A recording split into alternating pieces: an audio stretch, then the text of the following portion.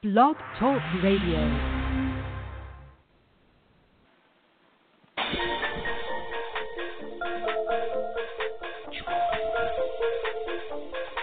Welcome to Butterfly Talk. This is the radio show podcast that focuses on education and general information about EB, Epidermolysis Bullosa. My name is Sylvia. I'm your hostess, and I'm also an EB mom. My son Nikki is 20 years old and has the recessive dystrophic form of EB. I'm finally back after a 7-month hiatus. It's been a very stressful, depressing time for me. I can't really explain why. My guess is that because of Nikki turning 20 years old in November, I had kind of like a moment of sort of despair in the sense that I see my son struggles and in pain every day, and after 20 years of every day seeing that, it's just something that I can't explain how you feel about that. But anyway, this episode is about anemia. I wanted to talk about anemia because anemia is something that is, with recessive dystrophy especially, it is something that's very serious. Now, Nikki, first I'm going to talk about my personal experience, and I'm going to go in more general terms to explain a little bit about it. When Nikki was born, when he was little, more likely, not when he was born specifically, but when he was little, I was told about him being anemic, and that anemia was an issue with recessive dystrophic EB. So with this knowledge, I gave him ferrous sulfate supplements as suggested by his pediatrician, thinking that would be it. I wouldn't have to worry about it anymore. And somehow I was unaware on how serious anemia could really be. And it wasn't until he was 7 years old that he was tested for the first time for iron levels. And he was tested because he just looked extremely pale. And his pediatrician was a little scared. So we did the test, and we found out that his levels were so low that the pediatrician told me they were borderline lethal. I mean, talk about being scary. And so it just so happens that I had just attended an EP conference, and a doctor there talked about anemia, and he was at Children's Hospital Los Angeles, and we are in the area. And so I went up to him. This was right afterwards, after taking the test, and asked him if he could be Nikki's hematologist, and he said absolutely. So we put in for the referral. It came through, and they were really worried right then and there. Nikki was only 7 years old at the time. And so they started right away with a routine of giving him iron and blood infusions that continue to this day. So now why we give him blood? Because over time, his blood loses the ability to absorb the iron. So by giving him a fresh injection of good blood helps his body reabsorb the iron as it should, from supplements, from foods and stuff. Now, also by many doctors, the reason why recessive dystrophic EB patients are anemic was because of the blood loss in the wounds. And in my blog, if you go on my blog, blog.sylviaskingdom.com, and you search for anemia, I wrote a blog about anemia with recessive dystrophic. I have a picture of a wound on Nikki's back that is very, very bloody. And I posted that photo to illustrate the blood loss in the wounds. This particular photo, it's just below Nikki's armpit. It's one of those weird wounds that just weeps, so to speak. It is rare for Nikki to have this kind of wounds, but they do happen. Most of the time, his wounds don't really bleed like that unless something was stuck on the wound. But if it comes out beautiful, they don't really bleed. I often thought, okay, he doesn't bleed that much. Why would he be so anemic? But then I found a description in a book that explained it to me extremely well, so I wanted to share that with everybody. And it stated that anemia in RDEB is caused by the increasing demands of the body for blood to try healing the wounds. So there's so many wounds that the body needs more blood. And so that's why the patients with RDEB are anemic.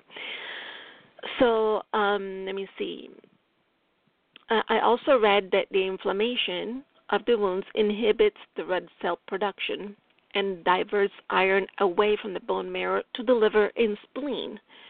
So anemia is a side effect of all the work his body is doing to heal his wounds. So that's basically the bare bones explanation.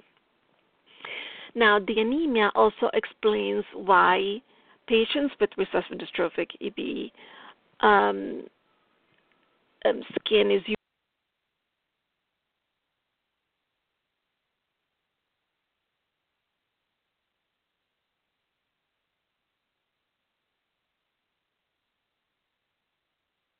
because of the anemia. He's also pale because he's so wrapped and he never goes outside. So that's that. Of course, also Nikki doesn't want to go outside. It's not that he dislikes going outside. It's just that it's so hot outside. He gets hot quite quickly. A sunburn would be devastating. So he gets his vitamin D supplements that way instead of from the sun. He also prefers being in an environment where the air conditioning is present because he's just hot all the time.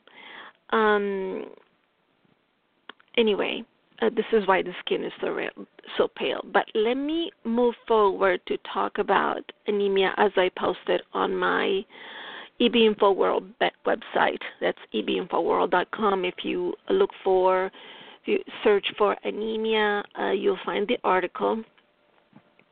Now, anemia means not having enough red cells in hemoglobin. This occurs because they're not produced or are being lost and destroyed.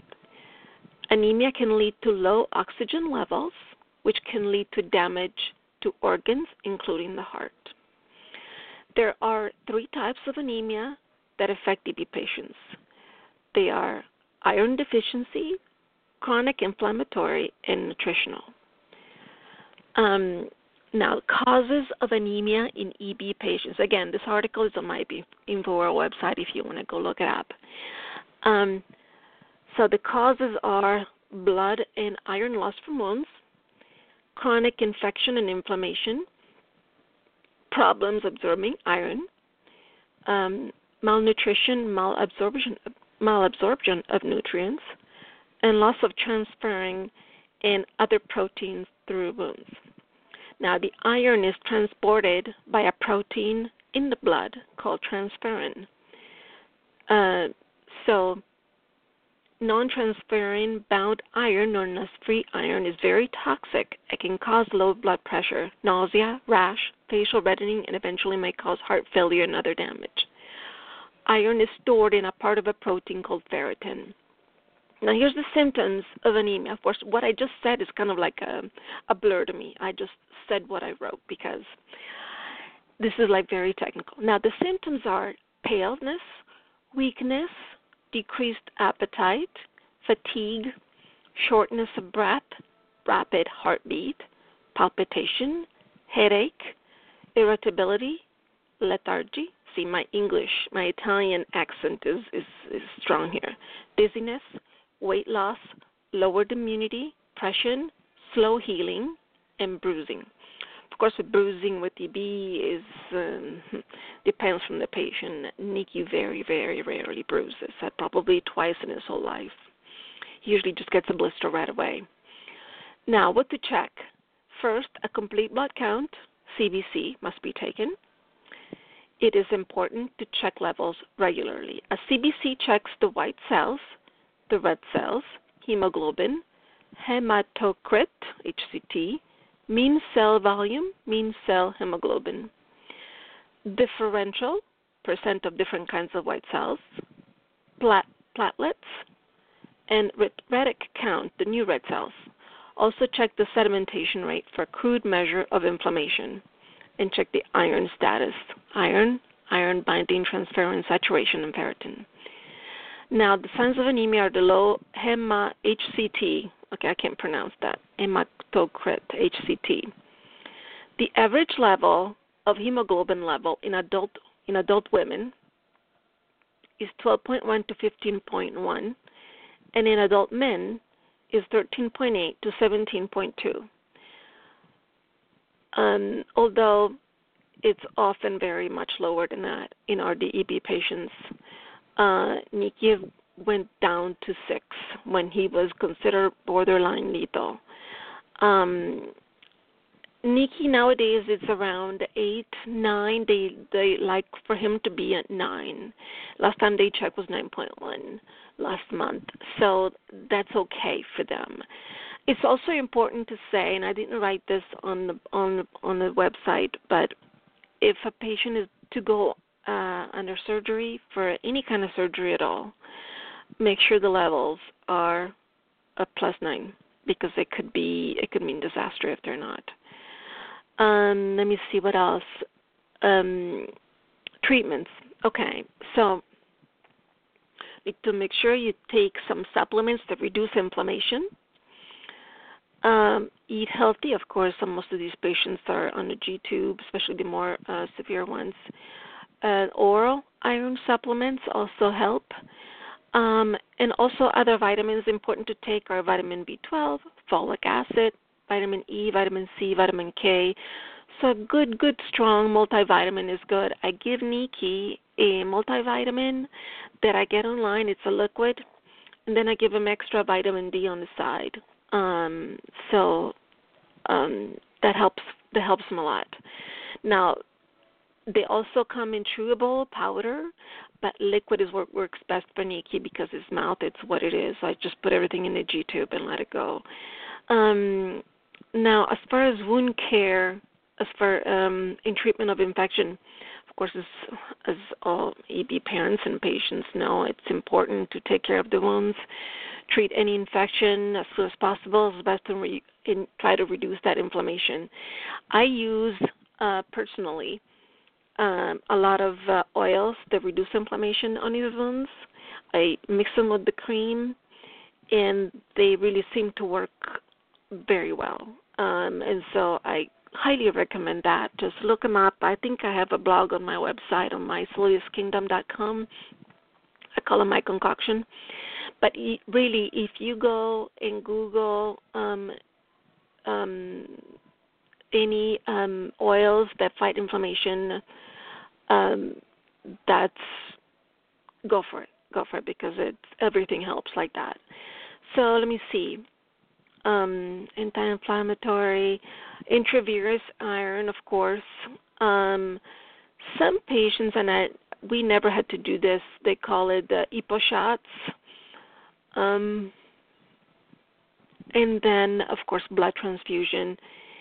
Blood transfusion, it's a simple procedure. It takes a few hours. And there could be some side effects. There could be some risks, but there's a lot of benefits as well. So check with the hematologist that knows about EB. And if you don't know of any hematologist in your area that knows about EB, have your doctor contact Dr. Coates at Children's Hospital Los Angeles. That's Nikki's hematologist. He even spoke at DEPRA conferences, and so take my word for it, he's an expert. We love this guy. He's just awesome. So very, very highly recommended. Now let me see, how are we going with time? We have 15 minutes left. Okay. All right. So now as far as terms, I went on this website and go ahead and put this in. It's ebpatient.com/anemia.html. And the anemia is with the capital A. So I don't know if it's going to come up without it. But this page is really, really cute. And it was made by a girl with EB that I knew that passed away several years ago, Christina Perez.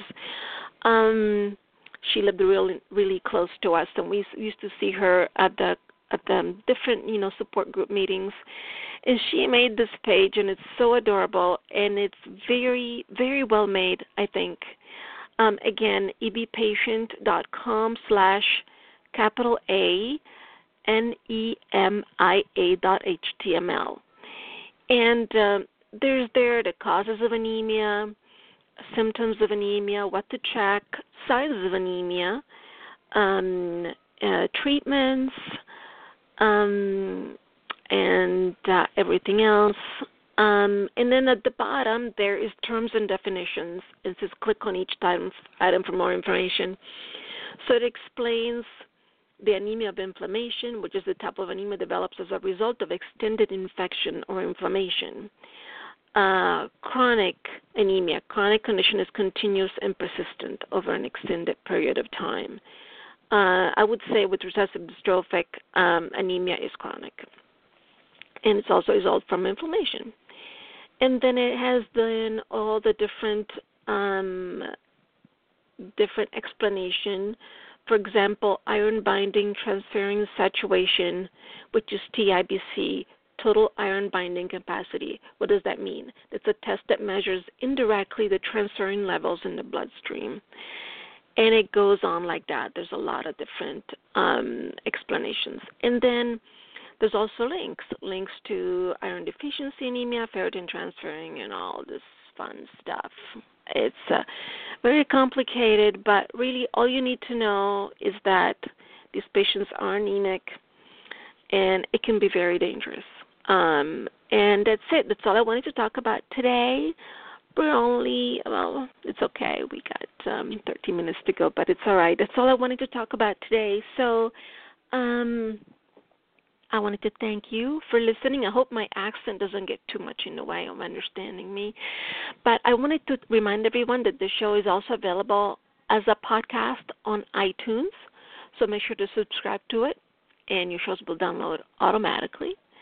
If you would like to be a guest on the show, talk about your experiences with EB or something in particular about an organization or a specific problem or issue or anything, just send me a message either on the Facebook page for the show, which is facebook.com/butterflytalk, or the Blog Talk Radio page for the show, or my email address, which is ebmama@gmail.com. That's ebmomma@gmail.com. Until next month, ciao.